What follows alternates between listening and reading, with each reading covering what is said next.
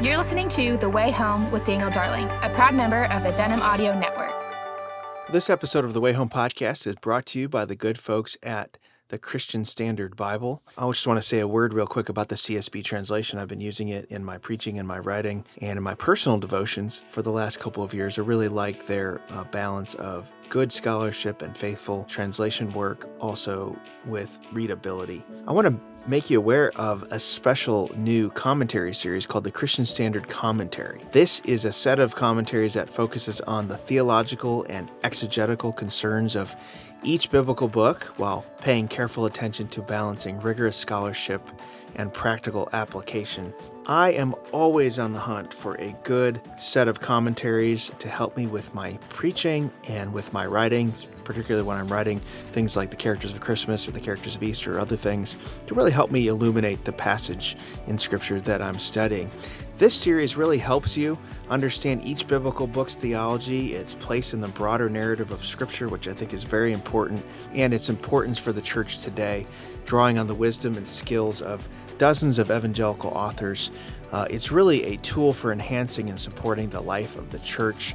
If you go to lifeway.com during the month of April, you can get the Christian Standard Commentary series for 30% off, which is a really incredible deal. So go to lifeway.com and get the Christian Standard Commentary series. I highly recommend it, and we want to thank them for sponsoring this episode of the Way Home podcast.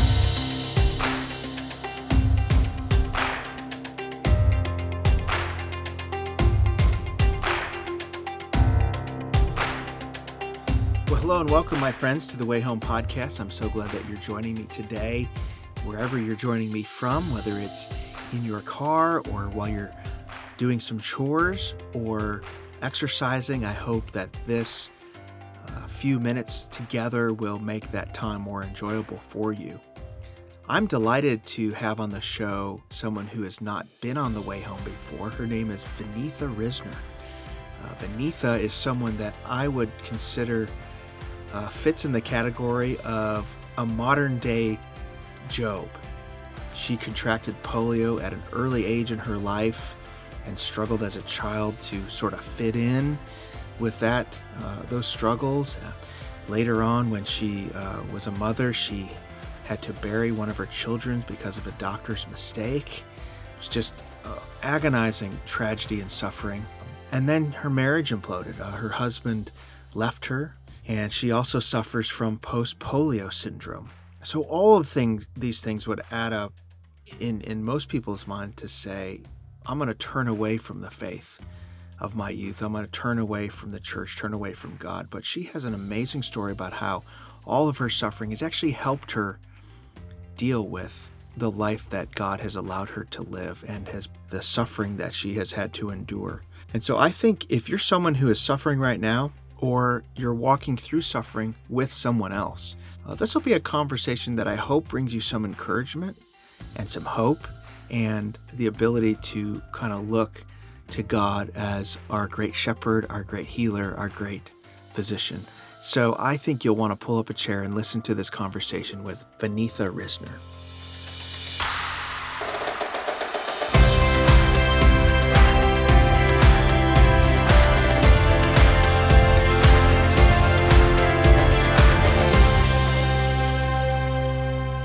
Thank you for joining me today, Vaneetha. I appreciate it.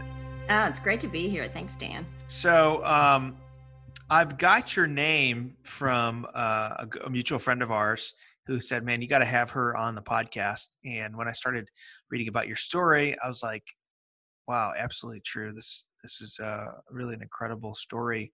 Was reading through some of it. You have a couple books out now, Walking Through Fire and The Scars That Have Shaped Me, How God Meets Us in Our Suffering, endorsed by John Piper and Paul David Tripp, Randy Alcorn, and several others. So I was like, man, I need to have her on.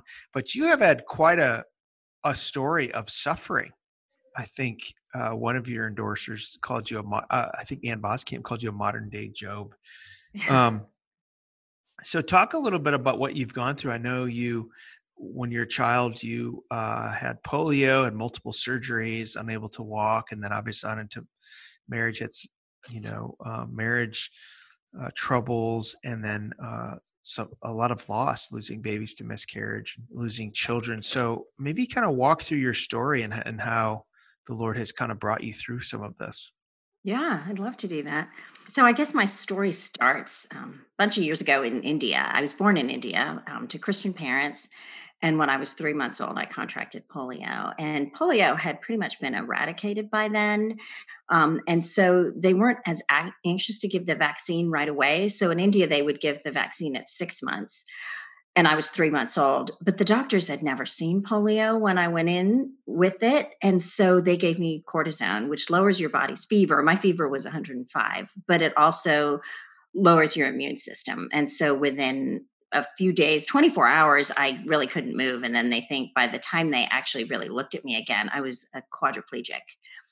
And then they realized what I had. And they told my parents, though, you probably need to leave India right away because India is very hard if you're disabled. There's no services, and there's sort of this idea that there's a curse on your family. Even for believers, they just feel like this is God's retribution for something. And there's not great medical care. So my parents left immediately. My dad was a professor in India, and he took a job as a laborer, actually, just installing telephones in London. And so I had my first surgery, Dan, when I was in London when I was 2. And then my family moved to Canada. And that's when I really started having surgeries. I had multiple surgeries every year. When I was 7, I was actually in the hospital for 9 months straight. And I lived by myself in the hospital because it was a free hospital. And so my parents weren't allowed to come in except for weekends. So I was on my own and really grew up with this idea that I had to take care of myself, and the world was not a very safe place. Probably because when I was home, life was really hard. And I was bullied a lot in school. I had, even though I'd learned to walk at 7, I've always had a very pronounced limp. And that just triggered lots of people making fun of me, and didn't really know what to do with that. And so what I did was I was just angry. I was angry at God mostly. But on the outside, which is kind of the weird thing, is people thought I was a happy kid because I'm a pleaser and I wanted people to think that. But inside, I had wanted nothing to do with God. And then when I was in high school, I got involved in FCA, which is Fellowship of Christian Athletes. Mhm. And I didn't go because I was a Christian or an athlete, but all the cute guys in my high school went. So I thought, I want to be cute guys. So I went there. And then one of my friends who would sit in the back and talk about guys with me came home one day and said, God is real. You need to consider this. And that terrified me. But I went home, actually, after a while of her talking about it, and just said, God, if you're real, show me. And then nothing happened. The next day I got up and I thought, you know what? Maybe I should start looking at the Bible, which is, I did this so arrogantly. I'm ashamed to admit it really nowadays. But I opened the Bible and I was like, God, show me something. Like, why did this happen? Why did you do all of this to me?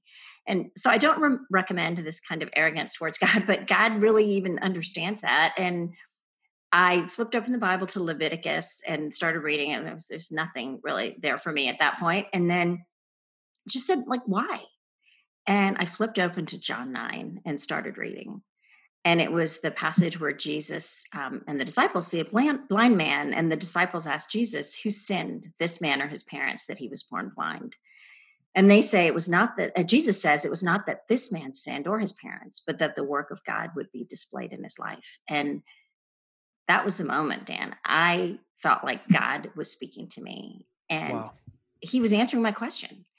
And that was it. I knelt down by the side of my bed and committed my life to Christ, and really thought that was all my suffering. I thought, okay, we all have one big hard thing, and this was mine. And I honestly remember thinking about nobody else has dealt with their suffering. I have. So my life is going to be this straight line, amazing trajectory, and they may deal with problems, but not me.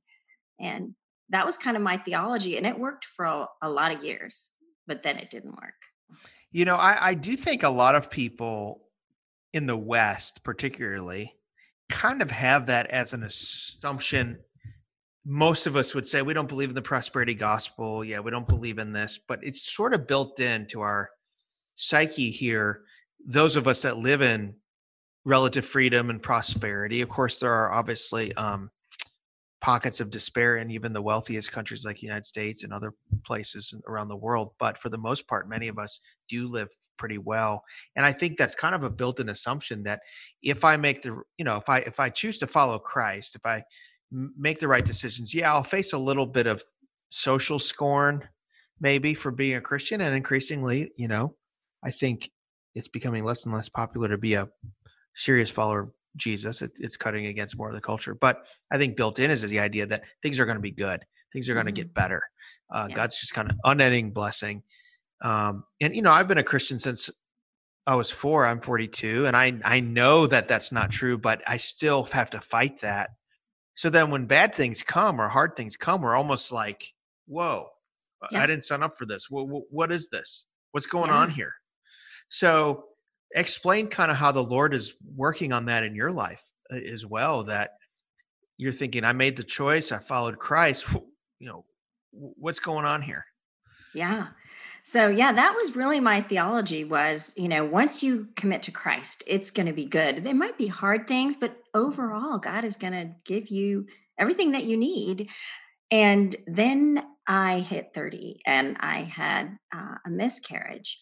And that may not seem like a big deal to everyone. Miscarriages are really hard. And I was on a business trip, came back and realized like this life that I thought was going to be just so easy and straightforward is not going to be that way. And in those years from the time I was 16 to time I was 30, I had this unprecedented kind of success in my life. So this theology I had built was working really well. I mean, I went to school at University of Virginia. I lived in Boston on my own, which I never thought I'd do. I went to grad school at Stanford, met my husband. So like everything I did was exactly the way I wanted it to be. And so then when that one thing happened, I felt like, wait, God, like how is this happening? And then just a series of really hard things started. My husband had an affair. We worked through that. But just when I was kind of recovering from that, got pregnant. And then I had 2 more miscarriages, then got pregnant with a son who we learned had a hypoplastic left heart. And so we went to Michigan for his surgery. He had surgery at birth. The surgery went great, which was wonderful. So we were at home from Michigan. Everybody thought the situation looked perfect. And then we took him into our doctor for a checkup. And our regular doctor wasn't there. There was a substitute who I don't think was used to dealing with babies. And he said, oh, he looks great. He's on the growth chart. He's perfect. Let's just not renew all of his medications, because we were doing medicine for him like every 3 hours around the clock, middle of the night, all of that. And he said he just doesn't need that. He's doing so well. And so he took them all off. He took him off all the medicine. And I remember calling a high school friend of mine who's a pediatric cardiologist that night just to tell him how great things were going. And he said to me, why did he do that? He doesn't understand this condition. And I remember this sort of pit in my stomach starting. Tried to get hold of the doctor, and in retrospect should have gone to the ER, but the doctor wasn't there. It was Friday evening. And I thought, well, I'll wait. And John said it was okay to wait. But then that Sunday night, Paul screamed in the middle of the night and went limp. And, Dave went with him in the ambulance. And I called John. And I remember John just saying, I'm so sorry. He didn't know what had happened. He just said, I'm so sorry. And I hung up the phone and I got on my knees and I begged God, like I've never begged for anything. Just please save him. Please, please, please. I'll do anything. And that was this sort of bargaining with God. I mean, I still remember saying, I'll teach a Bible study every day. I'll have 5 quiet times. Like I'll do whatever you ask me to do. Just do this for me. And then I found out, later that night that he died. And that was sort of all of this theology that I'd sort of built up, just kind of came crashing down on me. Like, okay, why? Why did you take my son? I was faithful to you. And at his funeral, I was able to say, God doesn't make a mistake. God is in this. But 3 weeks later, I wanted to pull every word back. I was distant from God. I was angry. I didn't know why this happened or how this happened. And I didn't want anything to do with God anymore, because I thought, I don't want anything to do with a God who you're begging for your child's life. And God takes him. Like that just didn't make sense to me. And so I went a long time, and I really don't even know how long, because it was just like days folded into weeks, folded into months. And I just was kind of living numbed out, didn't want anything to do with anything. And then I remember just feeling so down. I was driving and almost mindlessly driving. And I remember just saying, God, I can't do this. Like, show me something, show me yourself. And I pushed in this worship CD or tape. It was actually a cassette tape back then. And all of a sudden, God's presence filled my car in a way that in my life, it has never been like that since. But it was probably, I don't even know how long it was. Time kind of stood still, but I sensed that God was in my car and there was nothing else in this whole world that mattered. I remember turning off the CD tape and just saying, okay, wow, this feels like heaven. Like there was this no thought of anything else besides God. And that changed me. From that moment on, I realized, wow, the Christian life is more than just blessing and getting these good things to happen because I do the right stuff.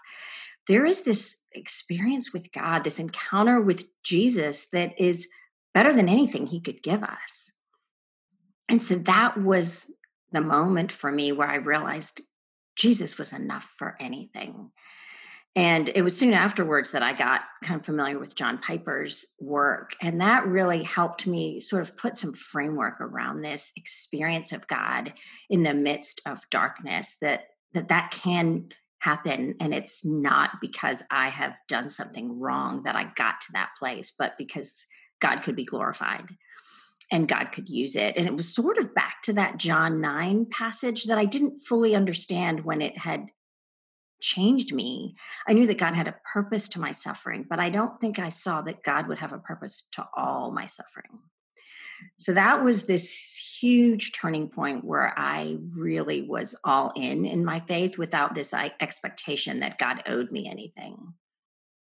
So that was great. I mean, to this day, that's a day I remember. But then, so 6 years after that, though, I found out that I had post-polio syndrome. And I don't know if you are familiar with that, Dan, but it's a condition where you get polio and your motor neurons die. And I was a quadriplegic then. But then my body just started regaining some strength after surgeries and exercise.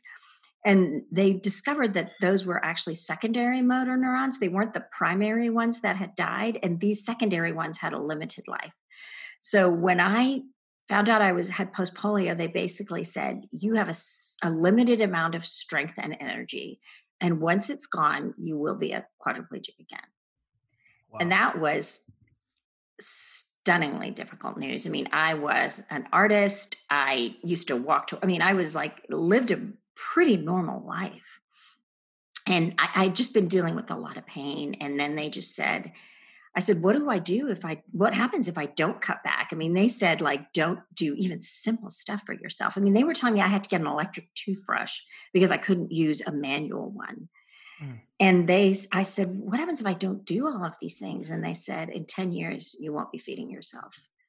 And I had young kids then. I was in my 30s. And it was like, okay, all right, I got to get a handle on this. And so that's when I started reading Johnny Erickson Tata and just saying, okay, God, if I'm going to be a quadriplegic, like, show me how to do that. Like, that's horrifying to me. But there are people that live with that with joy. So teach me through them. And so that was this completely different journey for me, and was different in that, I'm an Enneagram 2, if you're into that. I mean, I'm a helper. That's a huge part of my life. And for a helper to be eventually a quadriplegic and not be able to serve. I mean, they said, don't make your own meals, don't take meals for other people, don't serve, because that's all the energy you have. And so it was kind of redefining my identity at that point. Just, who am I? And that was a horribly hard thing, but that was the best thing for me, because my identity was so built in what other people thought of me by the way I served them. And it couldn't be. It had to be built on Christ. And so that was a gift, even though it didn't feel like a gift. And I don't think suffering ever feels like a gift. It feels like a gift wrapped in black. It's the worst gift. And yet God knows it's something really good inside that. So just kind of dealing with that all happened. And then 6 years later, my husband came home and told me he was leaving for someone else. So he moved out of state, and I had 2 adolescent daughters to raise who were very angry, and I was homeschooling them at the time, and life pretty much collapsed for me at that point, just dealing with my own weakness. Neither of them were old enough to drive. I mean, my older one was 13, younger one was 9, and just didn't know how to process life. And really, I remember telling my pastor, I think God hates me, because there was kind of like, I felt like I was able to deal with some of the other suffering. And then I was kind of at the point of, God cannot love me if he's going to let all of this happen. Right. It was horrifying, but it was the time when I had to lean into God, because there was nothing else. Like, I couldn't walk away because there was nothing to walk towards. Kind of like Peter says, where can we go? Who else has the words of life? And it literally was, where can I go? We don't this, but where can we go? Yeah, exactly. And so I would get up every morning, Dan, and just open the Bible and say, this is all I've got. Like, you've got to meet me. And God did, in unbelievable ways. Like the Bible, I love the Bible now, and it's because of that time. It was because God would feed me every day. Like, I was, I like Bible reading plans. I'd go through a Bible reading plan, and every day there would be something brand new that I'd never seen. And I was like, okay, wow, God can actually speak life into me. And my favorite verse from that time that I would say more times than I can count is Psalm 119:25. My soul clings to the dust. Revive me according to your word. And God did. Like, I remember distinctly feeling like I can't deal with this. I mean, dealing with issues with my ex-husband, rebellion on my kids' part, just my body failing. How am I going to do that? Do I quit piano lessons? I mean, it was basic questions. Like, I can't drive them everywhere. And my husband would drive them. And like, do they just stay home? Like, what do I do? And God would answer those with a text from a friend saying, hey, I want to help you, like physically, like I'm available at the times that your kids need to do stuff. So it was like God just answered me, and I would just put it all out there before him. And there were miraculous answers all the time because I needed it. I couldn't figure it out. And so that time was the sweetest time of my life. Those 3 years from when my ex-husband left to when we got divorced were so hard. I was in limbo trying to figure out, what are we going to do here? And yet God knew I needed him. And he showed up in like the brightest glory for me. And then got divorced in 3 years later after he left. And then 3 years after that, remarried an amazing guy named Joel. So 6 years after he had left. And it was neat because Joel 2:25 says, I will restore the years the locust has eaten. And that's what Joel did. I mean, he rewrote all of the hard things that had happened. And some of the issues I've had being disabled and being bullied, I just kind of brought all that back to the present. And I think a lot of us do that, like the baggage, the things that we tell ourselves that we sort of feel like we've moved past. Mm-hmm. When something hard happens, they all come tumbling back. And for me, it was, you're not enough. You're not good enough. You're different. Nobody really wants you. And for my husband, like right when he proposed, I said, I don't want to walk up the aisle. I hate the way I walk. I hate watching the way I walk. And it just reminds me that I'm different. And he just said to me, I love the way you walk. And I loved it from the beginning. Wow. And that felt like Christ. Like, I love the way you walk, And so that was just this perfect way that God redeemed all of that hard.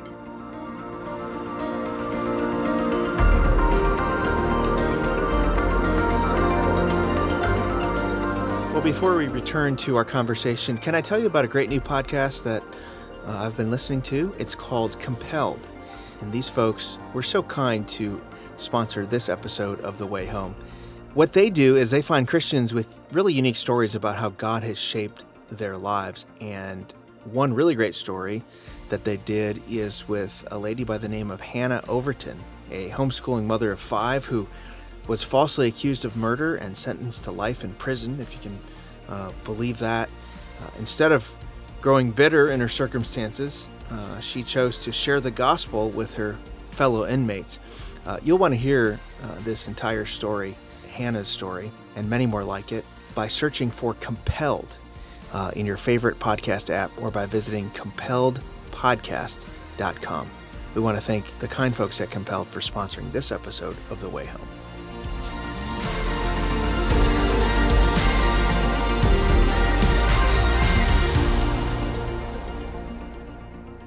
I'm just sitting here listening to your story, and I'm thinking, if most of us, if we had one of these things happen to us, it would be devastating, much less you've had all of them happen to you. And so when, Ann Boskamp says that you feel like a modern day Job, it's really true. And, one of the things I want to ask you too is when I read the scriptures about people who suffered, it seems to me that the Bible allows for us to be mad at God for a season, if that makes sense. That like you really did not understand why God was allowing this, but your emotion was directed toward God because you understand he's the one that allows this. That makes sense. So when you read like the Psalms, for instance, David is pretty upset, or Habakkuk, or even Job. Describe that kind of process where you're just like, especially when you lost your child, you're just kind of raw with emotion and anger toward God. And I'm sure since that moment, you've talked to people who are in similarly difficult situations. And how do you walk people through that? What should they be saying to themselves? Because I think there's a part of us that wants things to just sort of resolve quickly, us to get over things quickly. And that may not necessarily be good, right? Right. I think lament is the most incredible gift that God gives us in our suffering. Like he invites us to tell him how we feel. I mean, and he's given us the Psalms as the prayer book of the church to say, this is what it looks like. It looks like raw honesty. It looks like not holding back. It looks like telling me everything. And just like in real relationships with our spouses or our friends, if we got mad and walked away, we would lose the relationship. Like, it's okay to be in there saying, this is what you did to hurt me, and talking it through, like that brings us closer. And that's exactly the way it was with God. Like being willing to say, I can't believe you let this happen. And just being honest and raw. And if people think there's no place for that, just open up Lamentations 3. I mean, that's a pretty serious thing that Jeremiah says to God. And yet God has it in the scripture. And that was so healing for me, Dan, because I think before I had been through all of that, I didn't know you could say that to God. But I was just pouring through the Bible, like, where can I even relate to this stuff, or who's related to this? And just finding that, yeah, people feel like they're drowning. And where is God in this? And yet God tenderly meets them. And the beautiful thing is if we start with hallelujah, it's all good, I think we stay in this very plastic place from God. Like we can mouth those words, but I think if that kind of the hard hallelujah from which comes out of lament, because lament will turn into that, because that is who God is. Like we will recognize who God is in the midst of that as he comes to us, and we'll want to praise him. And that praise is so much deeper than the it's all good, I'm blessed, which, those are fine responses. But I think when you don't feel that way, one, they separate us from God because we feel like hypocrites to ourselves. And two, I think they don't show people who Jesus is, believers or unbelievers. I mean, unbelievers are like, why are they not even responding like human beings? And I think believers then feel judged if they cry or if things are hard or they wonder where God is. So I think we have a responsibility to be honest. What were the most helpful responses of people around you in the midst of your suffering? And obviously each one of these trials is different in shape and scope and impact and the way it hits you. losing a child is different than a spouse. Walking out is different than a medical thing, but they're all a form of hardship and suffering and kind of, but when people, like you mentioned that person who just said, "Hey, can I help you?" What Hmm. were some of the most helpful responses to people around you? Because quite often we don't know what to say to be close and near to someone who's suffering. Yeah. Lots of things. I would say the first thing is just be there, like just showing up. I mean, and in these days of COVID, that's pretty hard for people. But I think just showing up, I had friends that were just like, hey, you don't need to talk to me, but I'm just going to come clean your kitchen, Mm, you know? And if people just do that, that's really helpful. And you can say no, don't come, but if somebody just says, hey, I'm going to just drop by, or I'm going to the grocery store, what can I get you, versus if you ever need anything, call. I mean, that's pretty much a recipe for I nobody's going to call on that invitation. So I think specific offers are really helpful. Like, I love to do laundry, I love to fold laundry, can I do that on Thursday? Like, I can answer that and we can decide if Thursday's not a good day, but I'm not going to call somebody to fold my laundry unless they offer. So I think whatever you can do, whether it's even very small, like I can take care of the Karen Bridge. I mean, I know people who've said that, and that's really helpful. I can take care of just something little. I don't need to be there to do that. That's the most helpful, I think. And I think what is not helpful is comparing people to other people's suffering. Like, oh, I have a friend and they went through that and, they were just amazing. Would you want to meet them? It's like, no, I actually don't want to meet them.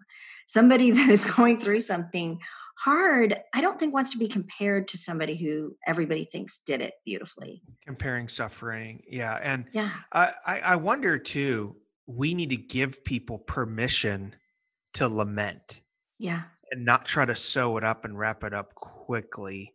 And Yeah. I know for myself, when I'm trying to comfort a family member or someone, there's a sense in me that wants to rush the process along, Yeah. or even with my own stuff that, you want to kind of bury it or just rush through it.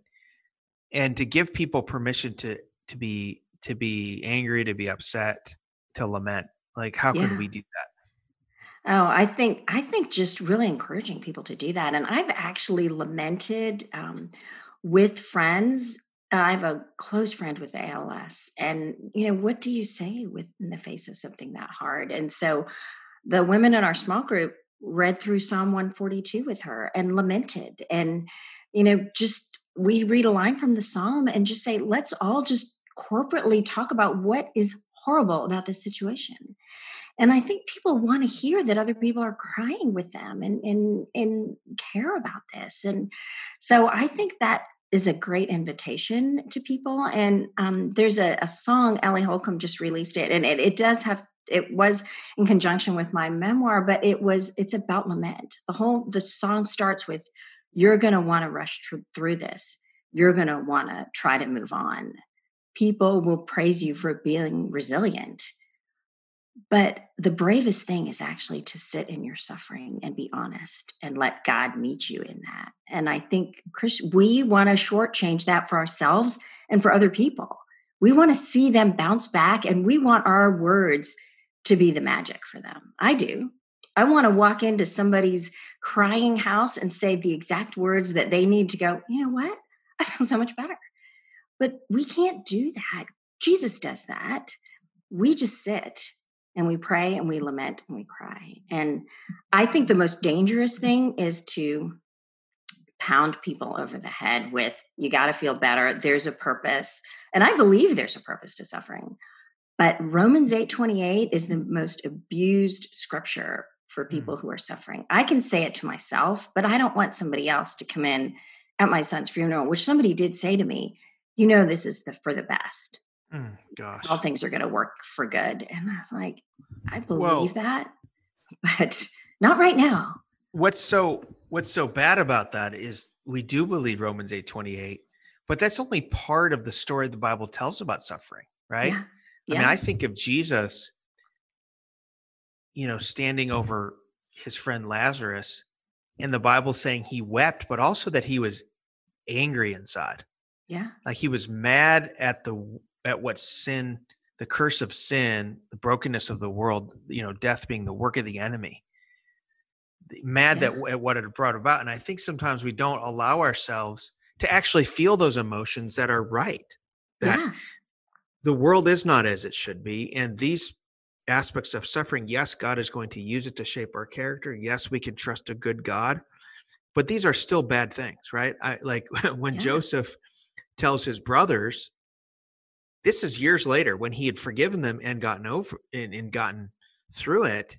What you intended for evil, God meant for good. He called it out and said, what you did was evil. Like Yeah. he's not brushing past the enormity of the pain and the hurt.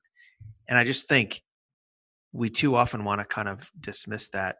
It does seem that what anchored you was good theology. Hmm. That when I hear what you're saying, that you read Johnny Erickson Tata and you read John Piper, and how did those writers and those people minister to you? They didn't know you at the time, probably, Right. and yet had written about their own sufferings and their own journey. How did that minister to you, and why did you need good theology in those moments? Well, it ministered to me greatly, just hearing just what God did in their lives. I mean, I still remember the first John Piper sermon I heard and the Johnny Erickson Tata book I read, When God Weeps, and just putting flesh on it for me. It wasn't dry theology. Both of them were like, this is what God has shown me. And through my own suffering, and John Piper just beautifully wove it in with the sovereignty of God and yet the comfort and the tenderness of God. And I just feel like that gave me a real handle on where things fit in, whereas I feel like I didn't have one before. And so suffering didn't make a lot of sense. Mhm. And I think seeing other people walk through it well and really draw out what they've learned really helped me have a framework. And I think we need a framework or we go in crazy directions. And it was interesting because this morning I was just praying, and in my quiet time, I was reading John 16. And that was even a little framework for me, which I'd never really noticed. But Jesus says, suffering, he says to the disciples, you will have sorrow, but your sorrow will turn into joy. And then he mentions it being like a woman in labor. And I just thought, oh my gosh, that is a picture of suffering in this life. Like, it's the worst pain. I mean, I actually had C-sections, but friends I've known who've gone through it, it's like there's nothing like it. It's agonizing and mind numbing pain. And nobody would say, oh, forget about it. It's fine. Something good is happening. We all know something amazing is happening. You're going to have a baby, but people know that's so painful. You don't brush off the pain and say, oh, you don't need anything right now. Something good is happening. And I think that's what we do when we don't let people lament. Like, whereas if somebody's crying out when they're having a baby, we want to be there. We want to help them. We want to just talk to them, even though we can't change it. We don't look at them unempathetically and not let them experience what they're going through. And I just, when I read that this morning, I thought that is just a mini picture of how do we look at suffering? We want people with us. Women want their husbands in there with them to comfort them, to be with them. And so we want the presence of Jesus. And we do know there's a great purpose, which is far greater than any suffering we have, but we can't see it now. That's such a good word. Well, Vaneetha, God has given you a story that I know is being used to encourage people in the midst of their own suffering. He's given you a platform, wonderful writing gift, and your work is showing up in all these places. And I want to encourage people to get her books, to get Walking Through Fire, a memoir of loss and redemption, which is available from Tyndale, forward by Ann Voskamp. A really good book. It has discussion guides and Bible studies and everything. So we will have links to that in our show notes page. And then also you have another book that came out earlier as well that I want to encourage folks to get, called The Scars That Have Shaped Me, How God Meets Us in Our Suffering, the forward by Johnny Erickson Tata. So I want to encourage folks to get those books. Vaneetha, before we go, if you could give one word, and I'm thinking to someone who's listening to this in their car or maybe taking a walk around the neighborhood or whatever, who is right now enduring a very difficult situation. Maybe they just got medical news they did not want to hear. Maybe they have a spouse who is walking out on them, or their marriage is in crisis, or maybe they're suffering loss of someone they loved, whether it's a child or a family member. Can you speak to them right now, if as if you were Mm. sitting across the table from them? Yeah. I would say, first, I'm so sorry. Jesus weeps with you. This is hard. And hang on. The story's not over yet. Believe that God is writing a good story with your life. And this may change tomorrow. This may take a long time, but God is going to redeem this in ways that you will be amazed at. And until you see that, God will walk with you every second of it. So don't let go of him. Tell him everything that's on your heart and trust that he cares. He weeps with you and he's listening to you, and he will never let you go. That's such a good encouragement and a hope for people who suffer. Well, Vaneetha, thank you for joining me today. And I'm really grateful for the ministry that God has given you. And I'm praying that others will hear and listen. Thank you. This was great. Thanks so much for having me, Dan.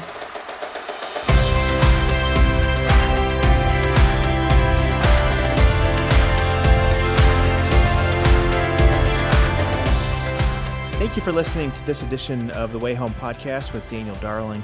For more information, you can visit danieldarling.com. If you do like this podcast, we encourage you to subscribe on iTunes or your favorite podcast catcher. We also encourage you to rate and review so others can know about the podcast. You can follow me at Dan Darling on Twitter, or go to my Facebook page, facebook.com/Daniel M. Darling. I also want to encourage you again to check out my latest book, Away with Words, and you can visit awaywithwordsbook.com. Thank you for listening again to the Way Home podcast. This is a production of the National Religious Broadcasters.